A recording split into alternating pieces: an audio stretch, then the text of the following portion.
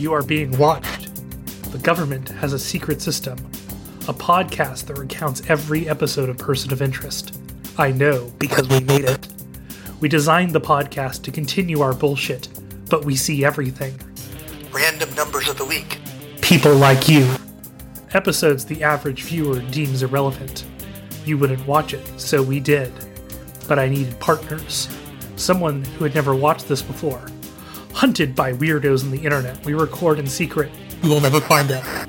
But, newbie or diehard, if your episode's up, we will find you.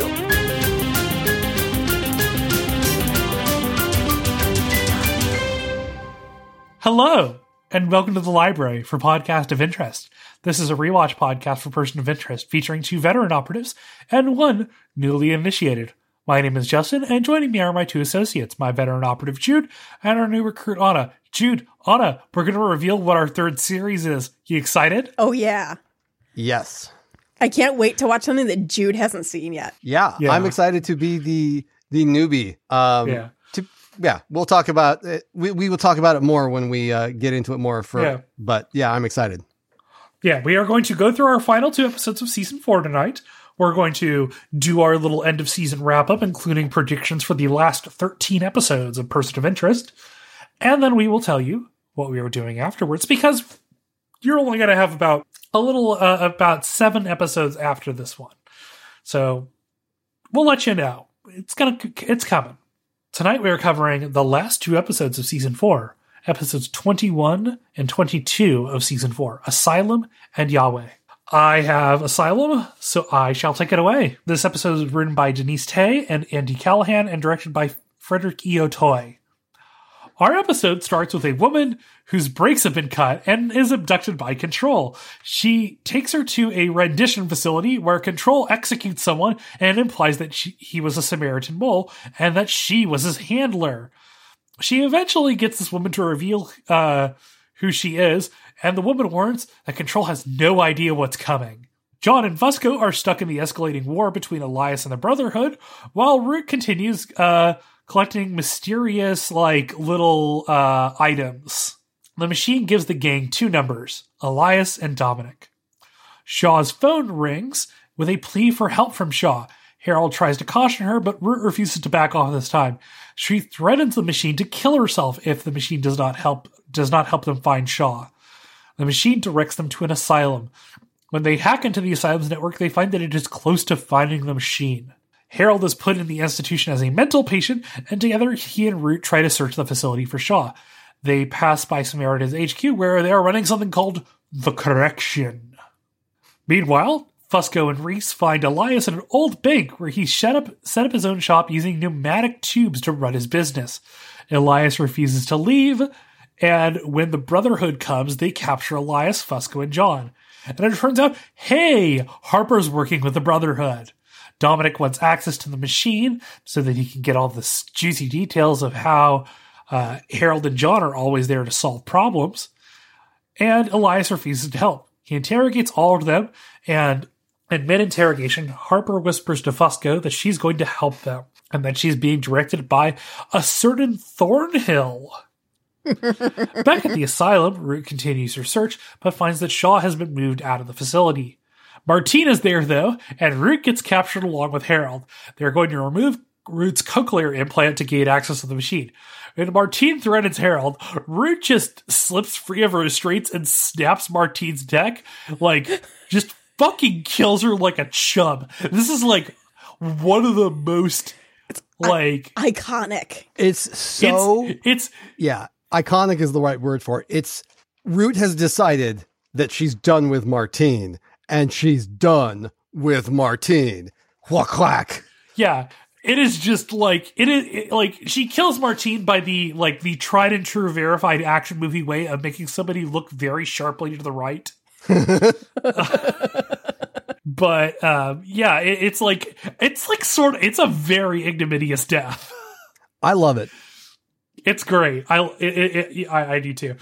Back at the interrogation facility, Control learns more about this correction, and it's being compared to the ferry bombing. So she knows that there's going to be a major terrorist attack coming.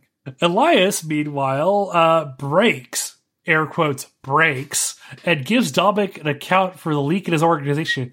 And it turns out that it belongs to Link, Dominic's right-hand man. Dominic executes Link, and then Elias is like, bitch, I lied. It's such a good scene. I made you kill your friend. How you like that, bitch? But he does it a lot more classily than that. Yeah. Well, everything he does is classy. Yeah. God. He's a classy bitch. Greer gives the machine 60 seconds to reveal its location, or Harold and Root will be killed.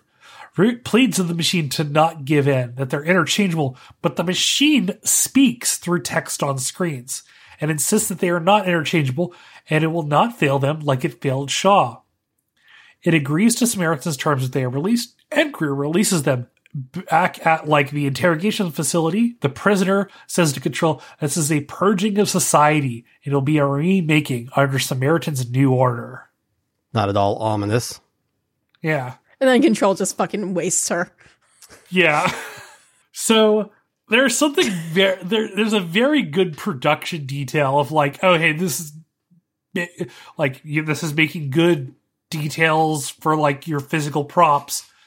In this, when Control is showing this woman pictures of her meeting with her agents that she is a handler for, she's like, well, that could be anybody, or I go to this cafe 3 times a week. And then she shows a picture of this woman at the White House. And in the back of the picture is the creepy kid. And it's one of those things where it's you didn't have to put the creepy kid in there. She's just this, but he's there. Yeah. She's just the creepy kid's mom, right? Oh God, I think she is, or possibly. I hadn't considered that. That'd be even creepier. I love it. I love that possibility. That's my new headcanon. Okay, yeah, sure. I like that of all the things in this episode that could potentially not work, the only thing in this episode that doesn't work for me is that fucking Harold doesn't know what a pneumatic tube canister looks like on first sight. Yeah. He's like, I'll have to look into it. Shut up, Harold. You know what a pneumatic tube canister looks like. There's no way you've never fucking used one of those things at the bank. I love it when shows engage with the New York City pneumatic tube thing, because White Collar also did. Yeah. Yeah. I really cool enjoy technology. It. Yeah. And it's machine proof. That's the cool thing. Yeah. Yeah. And I love that Elias has identified that and is like, well, great. Your machine's great. I think that's fantastic. But I need to kill people. So I'm going to have to find a way to send those orders around in a way that your machine can't find it. And by the way, I'll just stick a gun in there too. Side note, how has nobody thought that would be a thing that you could do? You just have a door in the wall that nobody's bothered to open or check. So a gun pops out of it and you're like, well, that seems, no, nobody's bothered by that. Just me. All right. Okay. No, that's fine. I have to say, Root on that ledge in those heels, my height anxiety, oh my God. Oh, I have thoughts about that scene. Legitimately, I got nauseous and had to skip through the scene because it was so bad. And it's I love that scene. Don't get me wrong. I appreciate that if you don't like heights, that's an intense scene. Yeah, it's a good scene. I just hate it. It's I hate it on a certain level. Root playing chicken with the machine over Shaw is such a fucking intense moment there. Root doesn't do fucking anything by halves. Yeah. She doesn't believe in anything. Yeah. Until she's the high priestess of the machine. And she doesn't care about anyone until she cares about the team, and she's dedicated to the team, and then Shaw, and then she's sociopathically, once she makes that decision, she commits entirely with her whole fucking being. And yeah, I love that this scene puts that so completely. She's like, I believe in you. I have followed you everywhere, done everything you've asked, but I need you to appreciate that I feel that intensely also about this. So you have to make the choice whether to be with me on this one, or I'm going to fucking walk off this cliff, and that's okay with me. Yeah. And it's just such a Root moment. It just works for me. Yeah, this one and the next one have great, like, Root telling the machine to, like, get off its ass moments. Yeah.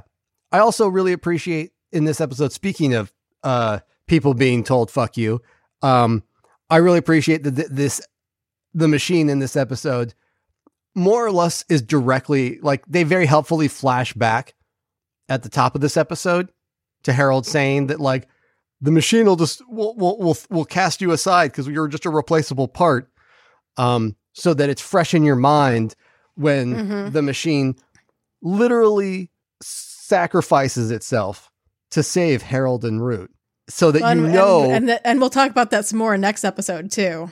Yeah, so that you know how wrong Harold is and has been about his creation. Yeah. Is there anybody who's like ever been more wrong about their kid than Harold? I mean, yes, I'm sure, but I mean, besides every other parent. Yeah, Harold, you would think that considering he literally wrote the code, you'd think he would be slightly more aware of what's going on, but no, he I choose to believe that Harold Finch was just on like a 4-year-long bender of caffeine and pep pills. Yeah, I was going to say, like, and he doesn't remember any of it. Yeah, just what do you call it? Red Bull and Adderall for like 4 straight years to get that done. And he came down at the other end of it and just barely remembers any of it. But then also we know that, like, the previous iterations of the machine all tried to kill him. Yeah. I mean, that's valid. Yeah. Both he and the machine can have trauma. I think that's a fair point. I guess it's just that, like, fucking this machine has done everything it can to prove what it wants and what it believes. He hasn't recognized the extent to which his interactions with the machine are what created it, not the code that he wrote. Yeah. Well, he didn't even really want to believe that it was alive for a long time. Yeah. Yeah. I suspect that the degree to which it was legitimately intelligent was something he was skeptical of for a while. Anyway, we're getting off into the woods on this one. Yeah. I think it's a good point.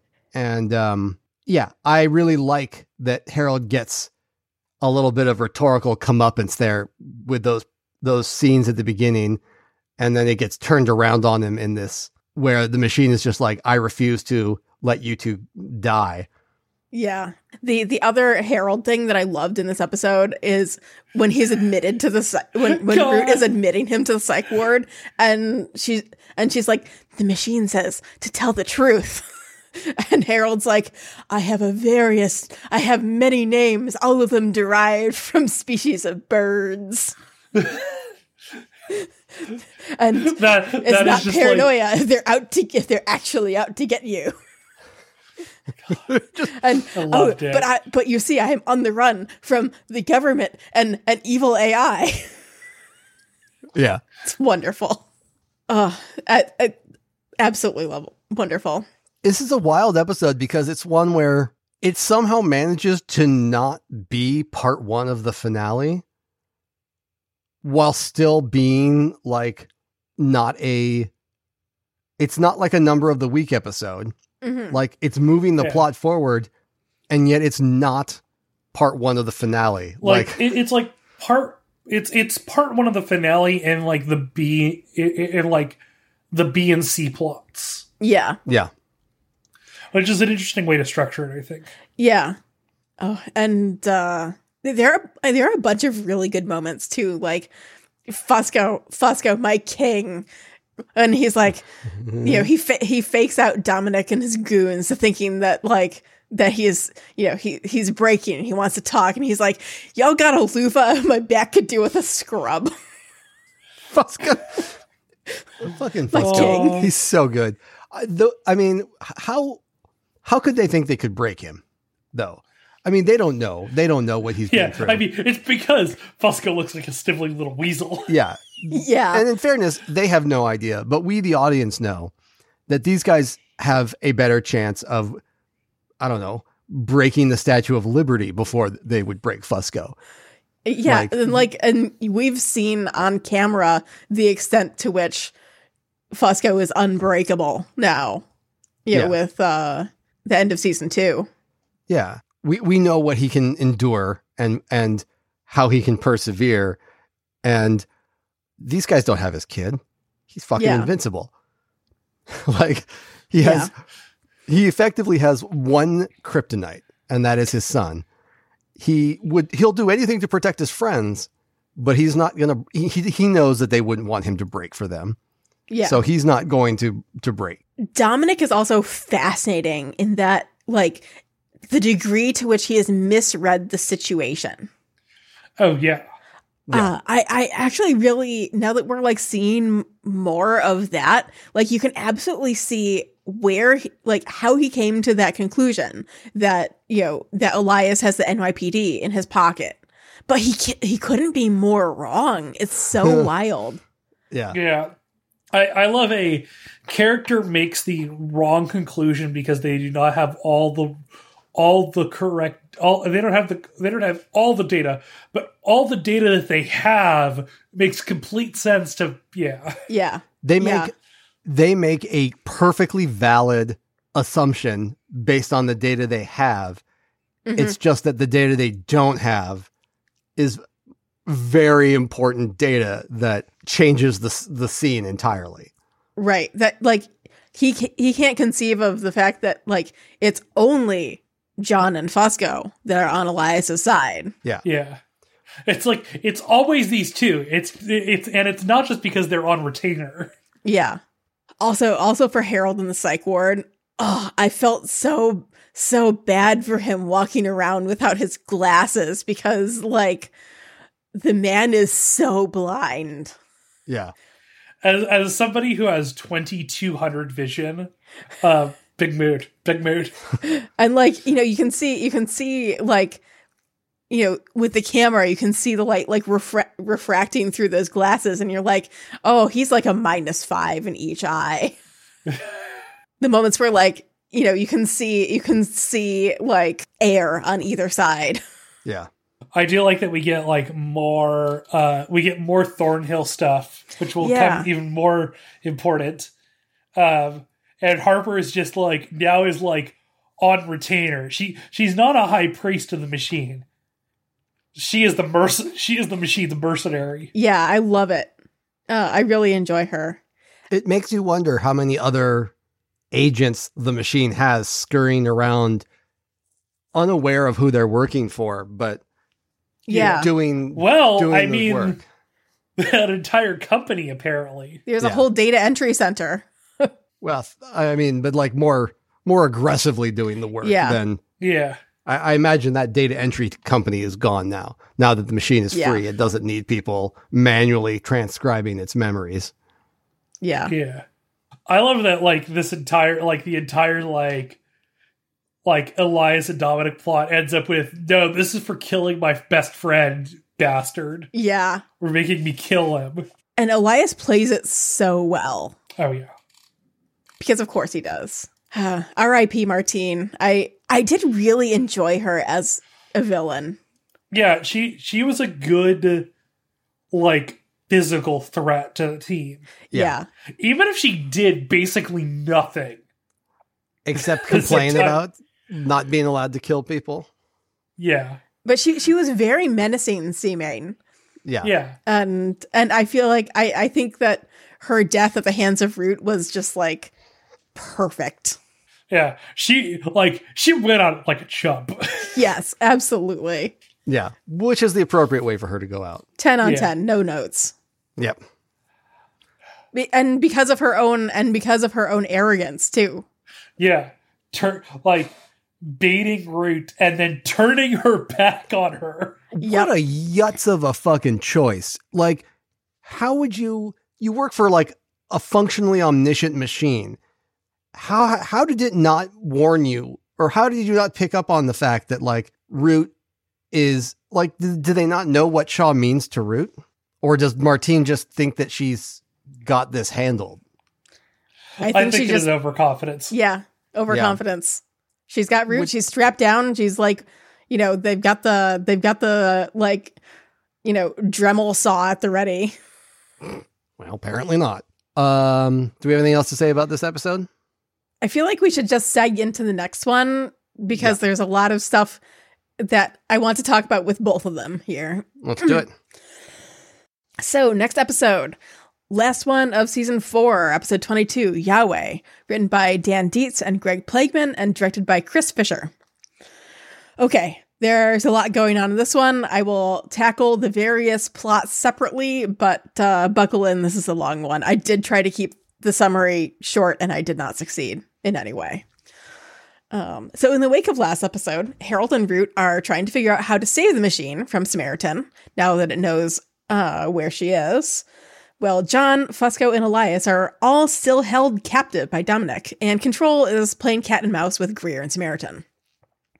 So first, let's tackle Harold and Root. They receive a call on a payphone that was walled up in the subway HQ, a distress signal from the machine, followed by the code for the indestructible briefcase. They head off on a series of fetch quests, with the machine once again giving Root direct instructions through her implant. First, they collect night vision goggles from Russian gangsters, then head to Caleb's HQ for his compression algorithm and a bunch of really fancy RAM. Caleb intercepts them, but recognizes Harold as the man who saved his life and gives them everything they need, no questions asked. Harold receives a call from Dominic threatening John's life, but Root convinces him that they need to ignore it and save the machine, and trust that it will save John instead. Root turns out to be correct as John frees himself with the machine's aid. We will get to that later. And joins them at their next location, a telephone substation in Brooklyn, with Samaritan right on their heels.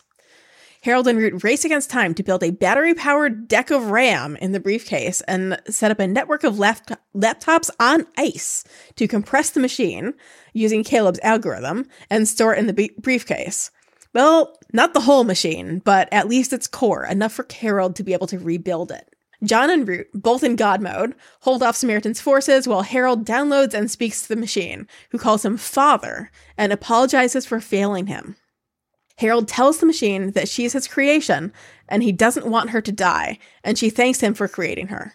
They finish the download in the nick of time before the last power surge wipes the machine off the grid, but escape to find more Samaritan operatives arriving on scene, and we fade to black on the episode on the firefight as they flee. With the main plot thus wrapped up, let's rewind and mop up the rest. So back at Chez Elias, Dominic continues to press for access to Harold and control of what he thinks is Elias's extensive network within the NYPD. He orders Fusco to be killed, but Harper gets there first to free him. She's captured, but he escapes the building. Dominic forces John to unlock his phone, which he uses to call Harold. But as he prepares to execute Elias, they receive a fax with mysterious messages describing a fight sequence. So we get to see John enter God mode via fax, and then via his earpiece. It's great. It's glorious. John takes out the Brotherhood goons and frees the other while Dominic flees, and Fusco arrives with the cavalry to arrest both Dominic and Elias. John heads off to the main plot, while Fusco escorts the gang leaders to custody. Before arriving at the precinct, however, their van is garbage trucked by one of Elias's men. And before Elias can escape, or Dominic can kill Elias and escape himself, they are both shot by a sniper. We'll get back to this. Dominic is pretty clearly dead, but Elias's fate is uncertain.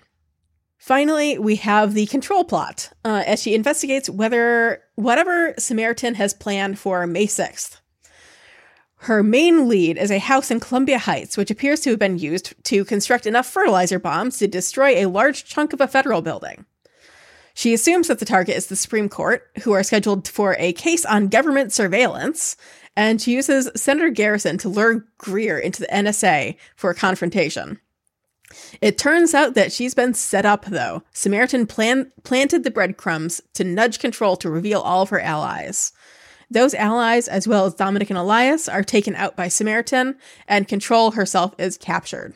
And that's the episode. There's a lot of episode. Yeah. Woo. I remember when I first watched this episode being so anxious as they were compressing the machine down. Oh, absolutely. Yeah. And then I also remember my wife looking over at me and going, it always takes so long to zip up a file. Just dying laughing. I just imagine it. It's like, it's the same thing I feel whenever I stop a recording and export. Of just like, don't fuck it up, don't fuck it up, don't fuck it up. Yeah. Oof. Yeah. And using the ice to cool those laptops. Yeah. Whew. I love that the machine, like, talk about like dueling contingencies here, where the machine has been like operating in these boxes on poles to avoid Samaritans. Like, what kind of planning did it take for the machine to put that plan into effect? Yeah. Mm-hmm. And then it has somehow had the foresight. Like, did it send Harold to go save that kid, knowing that it might someday need that compression algorithm? Or was it That's a good question. Yeah. That's a good question. Because, I mean, it's awfully convenient that Harold walks in and the kid's just like, don't have to ask why. Like, yeah, you saved what my a life. moment, though, right? Yeah. Like, Yeah. there are a couple of like absolutely like play on your heartstrings moments in this episode. The first being when Harold meets Caleb, and it's like this, immediate reminder of like, I mean, yes, it's helpful in that Caleb hands over the algorithm, no questions asked, and also the fancy RAM.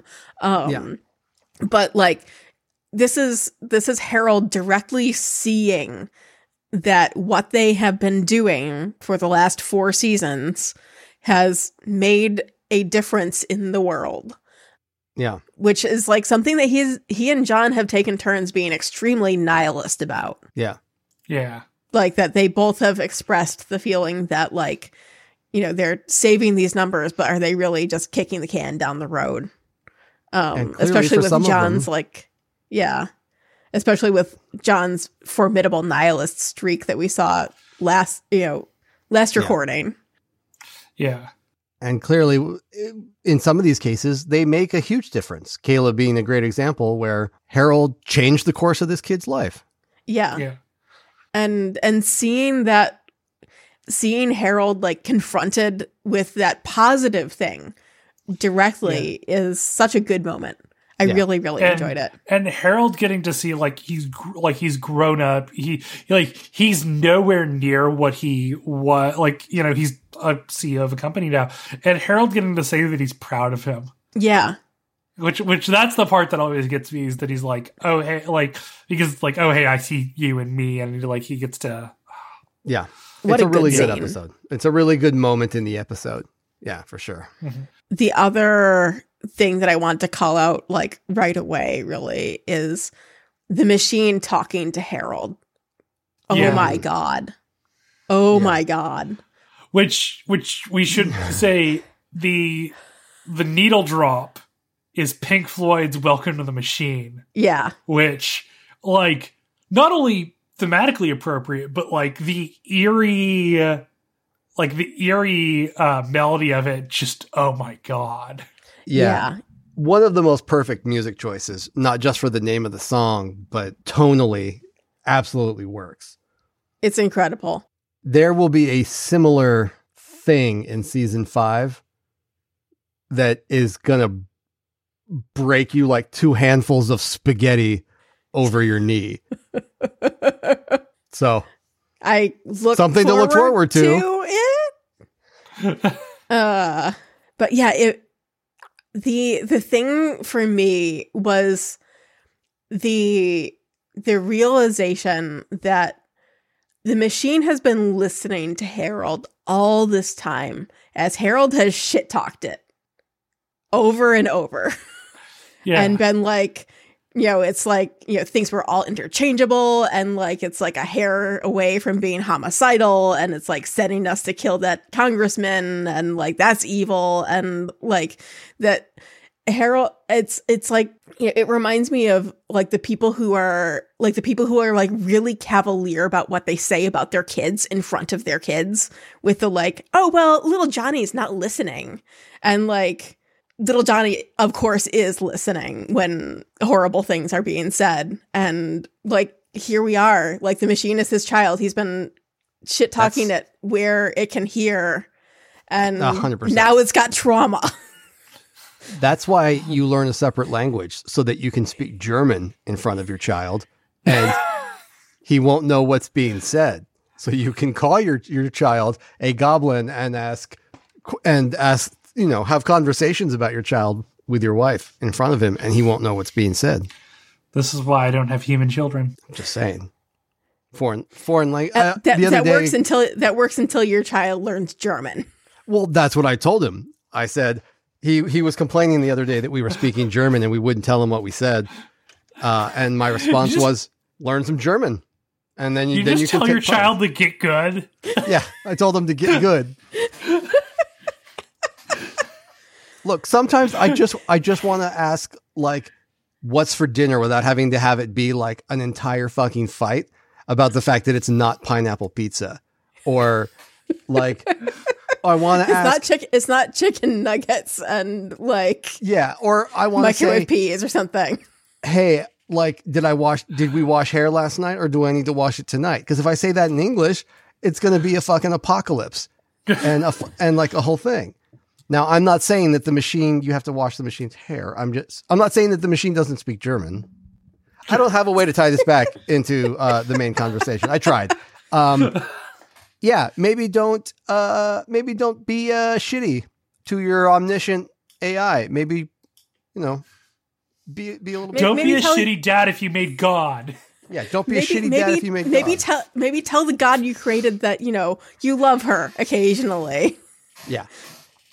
Mate, but yeah, the machine being like, I thought that you wanted me to survive, but maybe you don't. Should I just die? Was heartbreaking. Yeah. That's... I cannot wait to see how we unpack that with Harold next season, because first they have to unpack the machine. True. What do you use for that? WinRAR? I do think something that's like fascinating to me is that it admits that it couldn't find a way to win. Yeah. Yeah. Which will become a theme next season. Because it wasn't programmed to know how to win. Yeah. It wasn't. Yeah. It's not a killer. It's there to protect people. It doesn't know how to really protect itself. Yeah. There's also just a ton of really, really great, like, quips and stuff like that are extremely true to the characters, and like fantastic details. Like Root's recipe. We're not making a cake, Harold. And then when they're in the house at the end of it or whatever, the substation, where Harold says, "I knew I was upfront about the risk," and John says, "Forget it. There's no place I'd rather be." And I'm just like, yes, heart eyes. Yeah, and also the name for Harold in this one, which is Harold Admin. Yeah. Got a package here for Harold Admin. and that just reminds me of like all the people I have in my phone as like, John Jane's wife or like, yeah, type of thing. Like where you're like, I don't know the last name of this person, so I'm just going to put in like how I know them. Yeah. It could have been Harold, my daddy. If it was John. Question for you, Anna. Yes. Do you think Elias is dead? No. But I don't think he's going to survive next season. Okay. Man is a cockroach. He's never dying. No, that's Fusco. Cockroach, parentheses, affectionate. Yeah. Oh, yeah. I think it would have been a lot less ambiguous if Elias were like dead. Like Dominic gets shot in the like fucking head, and like we know from this episode, we know from this show that you can take a bullet to the chest and then apparently and almost die of hypothermia and be fine the next day. So Elias can just walk this off. I think that I think when you get like things like that, it's like, okay, we only had you on for like a 4-season deal, and we don't know how scheduling is going to shake up because you've got that Veronica Mars movie or something. Yeah, but what a season cliffhanger though. Yeah, oof. It's fucking dire. Yeah, more dire than the previous season cliffhangers we've had. Yeah, you definitely get the sense of we are entering the end game here. Yeah, absolutely. I also really found the Control side plot fascinating.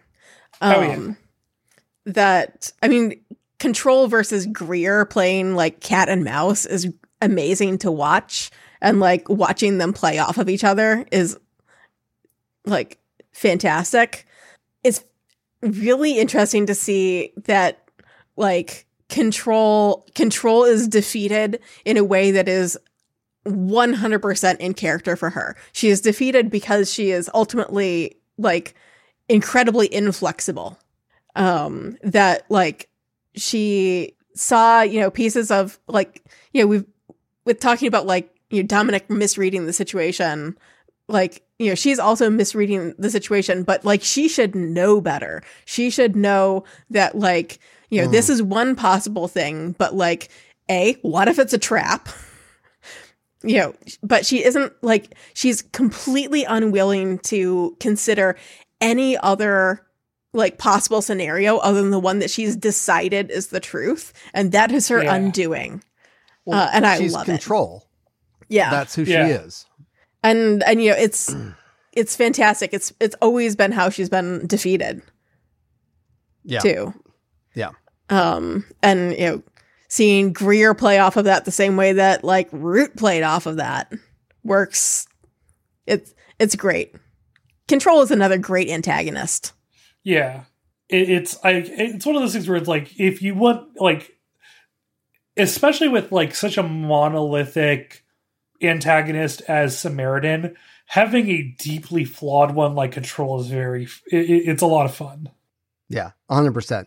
I really like Control as a villain because she is such a charismatic character. Yeah. Mm-hmm. And she hits that nice sweet spot of, on a spectrum of like characters, you have like bad characters. You have like your sociopaths and you're like, your chaotic evil down over here. And then you've got like, I'm gesticulating all over the place and you can't see that, but whatever. And then on the other end of the spectrum, you've got your anti-heroes who are like the good guys, but with black trench coats. And now and then they'll kill people. John. Yeah. Well, no, John's on the other side of the line from anti-hero. He's a hero that just shoots people, but he's not an anti-hero. He started been out an anti-hero at the start. Yeah, he started out closer to the anti-hero archetype. Yeah. Yeah. Taylor Swift is not writing songs about John Reese. I think this might be the thing that most offended Jude that I've ever said on this show. I hate it. Meanwhile, I will confess my utter lack of Taylor Swift knowledge. We'll work on it. It is surprisingly, Anti-Hero is a great wrestling video song. It's a banger. All she writes is bangers. In between, however, my point was that in between there, you have someone like Control, who's not a fucking sociopath monster. She has believable goals and ideals and motivations, but she's still evil. She's not like an anti-hero where you can believe, you can agree with what she's doing and why, or even like a misguided person. She's not misguided. She knows what she's doing. She understands the consequences. She's just, she's just making decisions that you, the audience, don't agree with. And I think it makes for a really powerful character. Yeah. And having her face off against Greer is always fantastic. Yeah. Well, especially because she can't help but lose to Greer, because part of the problem is she's lived her whole life, not her whole life, but she's been under the machine and Samaritan's eye for so long that the Samaritan plays her like a fucking fiddle. Yeah. Yeah. And not only that, she basically lets herself get played, because like part of that playing her like a fiddle is knowing that she never looks for an alternate explanation to things. She always takes things at face value, essentially, and that she's going to do exactly that here. Yep. What an episode. Yeah. Yep. Also, Godbow John was glorious. Oh yeah, we got it. It's been a while since we got it, but yeah, no, it was great. Especially when he like steps out. Yeah, when they're under siege by Samaritan, he steps out and is just like tosses a couple of smoke bombs and then it's just like cut the lights and just like goes entirely. The like CGI like real time strategy. Yeah. Like technical like it's like, oh yeah, this is like a fun war game. Yeah. And like, he's there using the cheat codes. Yeah. It's fantastic. And then you like auto aim, no scoper or whatever I don't know. I don't play Counter-Strike. I don't know the lingo, but he's using an aimbot. There you go. There we go. One of us has to be in the 21st century. So, any final thoughts for this episode? And then we'll go into like season wrap up. That hidden phone in the wall was fantastic. Oh yeah, it's so that's good. Fucking cool. It's just like, cool. They're like, where is that ringing coming from? Sledgehammer. Wait, there's a phone. It's so wild. Just like, wait, it's been here this entire time. It makes me wonder whether the machine knew that was there the whole time and like was like, that is a bonus. There's this additional thing that will come handy later, perhaps. It's a secret thing that'll help us later. You got a Taylor Swift and a Kingdom Hearts reference from me in this episode. We don't have time for me to talk about how much I hate Kingdom Hearts in this. Well, let's not then. Let's talk about what we thought of season 4. Anna? It was a heck of a season. I think I would have liked to have fewer of the like random filler episodes, perhaps. Like, it's not that I didn't enjoy them per se, but I felt like the ratio was a bit off. It felt like I know that they're like supposed to be, with the vibe of like everybody is like under siege essentially, but it feels like for the majority of the season, like there's no sense that Harold or Root or the machine are making any form of like plan other than Harold's plan, which is then destroyed by Root. That like Team Machine felt a little bit aimless in a way that I feel like doesn't necessarily make the best TV. That like I think it's probably pretty realistic that they're in survival mode for the season. But like it's kind of frustrating to see them just like jump from just barely surviving to just barely surviving to just barely surviving with like no broader like vision. Yeah, they're floundering. Yeah, exactly. And like we learn later that there were some plans, etc. But like, it would have been nice for the audience to be involved in those. Yeah. That way we could get excited about them and then like, the Root trashing Harold's plan would feel so much more impactful. Would feel way more hard hitting, because then it would be something that we've been watching all along and getting invested in, other than something that was like set up in a C plot and then, etc. That's my vibe on it. It's like overall positive, but I wish that they weren't. I think it's realistic that they were floundering, but it also doesn't necessarily make for the best watching. Realism does not always make for good television. Yeah, exactly. Yeah. And like especially with like I can see where like we've got the theme of the machine doesn't know how to win. But I feel like Harold and Root, if they work together, could figure out a way to win and then teach the machine. Mm-hmm. And that never happens. Is that do you want to make that a prediction for season 5? Sure, I'll make that a prediction. That Harold and Root teach the machine. They have to work together to teach the machine how to win. Sure, I'll make that a prediction. It'll be like a kid's sports movie. Yes. It'll be like Ted Lasso. Yeah. You want to make any other predictions for season 5? For the last 13 episodes of the show?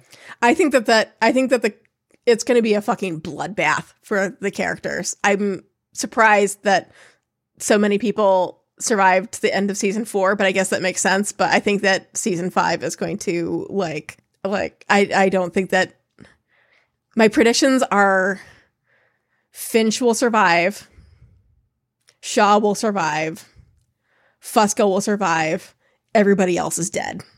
Okay. Other predictions. So I'm still going to have. I'm going to keep my prediction that at some point Samaritan is going to think that Greer is a threat for some reason. I will keep that prediction. It didn't happen in season 4, but we've still got a few episodes. I know about doubling down. I will say that Kara is definitely still alive. Will come back and turn out to be the final villain all along. What a fucking wild plot twist that would be. Oh God, that'd be fucking straight out of like How I Met Your Mother or something in terms of ways to end a show. Yeah, right. Trying to think of other. How do you think the show, like, what do you think will be the end state of the world in the show? Okay. I think that one of the AIs is going to eat the other. Interesting. That either Samaritan is going to eat the machine and learn to be good, or the machine is going to eat Samaritan and fucking question marks. Cool. That's my. I'm going for the synergy ending. All right, cool. Well, it is time. We only have one season of Person of Interest left, which is actually only 13 episodes, so it's almost like half a season. So we should let you know before we reveal our series. Okay, do you know how hard it was to find a show that Jude hadn't watched? I watch a little bit of TV. How hard it was to find a show that, like, me and Anna had watched that Jude hadn't, and wasn't leverage. That fit our thing. Yeah. I was like seriously at one point I'm like, we're just gonna have to brick the format of the show and do something, like we're gonna have to change how the format of the show works or something. But then something came up out of conversation that was honestly very surprising, and it made a lot of sense. It just requires us to make ourselves liars. But I'm okay with that. I'm okay with that because it means we can send Aaron back into the archives to find every time we said it to prove that we're liars. Yeah. So without further ado, Season 3 of the Babylon Project will be...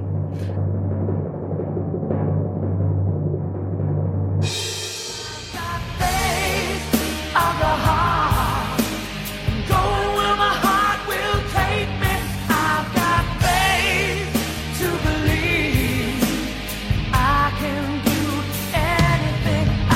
Wait, sorry, hold on. Wrong audio cue. Our next series is going to be ba-da-da-da, da-da-da-da-da, da-da-da-da. Just keep circling. Just keep circling. Just keep circling. We are going to be doing Star Trek Deep Space Nine. We are, it appears, in fact, a Star Trek podcast. We're putting on the cloud makeup now. Honestly, it just sort of feels right. Yeah, we did a whole season of fucking Strange New Worlds. Yeah. And the whole time we claimed that we were not a Star Trek podcast. Yeah. But yes, there is a certain perfect symmetry to doing Deep Space Nine after doing Babylon 5. Yeah, because, I mean, who knows? Once the B5 remake comes out, we might shuffle around the schedule. We'll see what happens. But until Hollywood, figures out a situation where the Writers Guild does not strike and that a studio decides that it actually wants to pick up on this B5 remake, we're not exactly in a holding pattern, but we're finding new stuff to do. Yeah. I'm really actually excited about it. I watched TNG religiously as a child. But I only watched bits and pieces of DS9 growing up. So I have no coherent memories of DS9 other than there's a wormhole. Yeah. And that's I know Worf showed up at one point. Okay. What else do I know about DS9? I know about Quark. I know that they finally admit that holodecks are for fucking. Yep. And thanks to my association with Justin, I know that Bashir and one of the... Just Garrick. Plain, simple Garrick. Yes, I know that Bashir and Garrick have some gay stuff that I need to pay attention to. Yes. Some. But that's... I mean... and I know a fair bit about Dax because there was a really interesting article that came up about Dax and trans awareness a couple years ago. But almost everything I know about that show is adjacent to. So the memes, but not the actual show. Yeah, a good way of putting it. I know the memes or the bits of it that sort of have carried out, but not. I never sat down and watched the whole show. Well, this will be good. We're even going to watch the episodes that we usually skip. Yeah, this is which going to be aren't that many in Deep Space Nine. I think there might be we're all getting the B5 one. Everybody has the lever they can pull of. Wait, no, this episode is heinous, or I just cannot deal with that. We're not doing Melora. I think or are we doing Melora? So I think the thing that we have all decided is that we want to do more guests. Yes. Because Star Trek has a much broader audience than a random CBS procedural from the mid-10s. And so I think, if we can, it's one of those things of finding, I think if we can find good people to maybe bring interesting voices in and maybe not find a way to love episodes like Melora, but, find interesting things to talk about. But yeah, you for approximately the next 7 weeks, you will be getting Person of Interest. And then we will be a Star Trek podcast. But until next time, we are being watched. The Babylon Project is an independent production. All views expressed on the show are our own. Clips from the original show remain property of the original owner. Music information can be found in the show notes. The rest of the show is licensed under a Creative Commons 4.0 share-alike no derivatives license.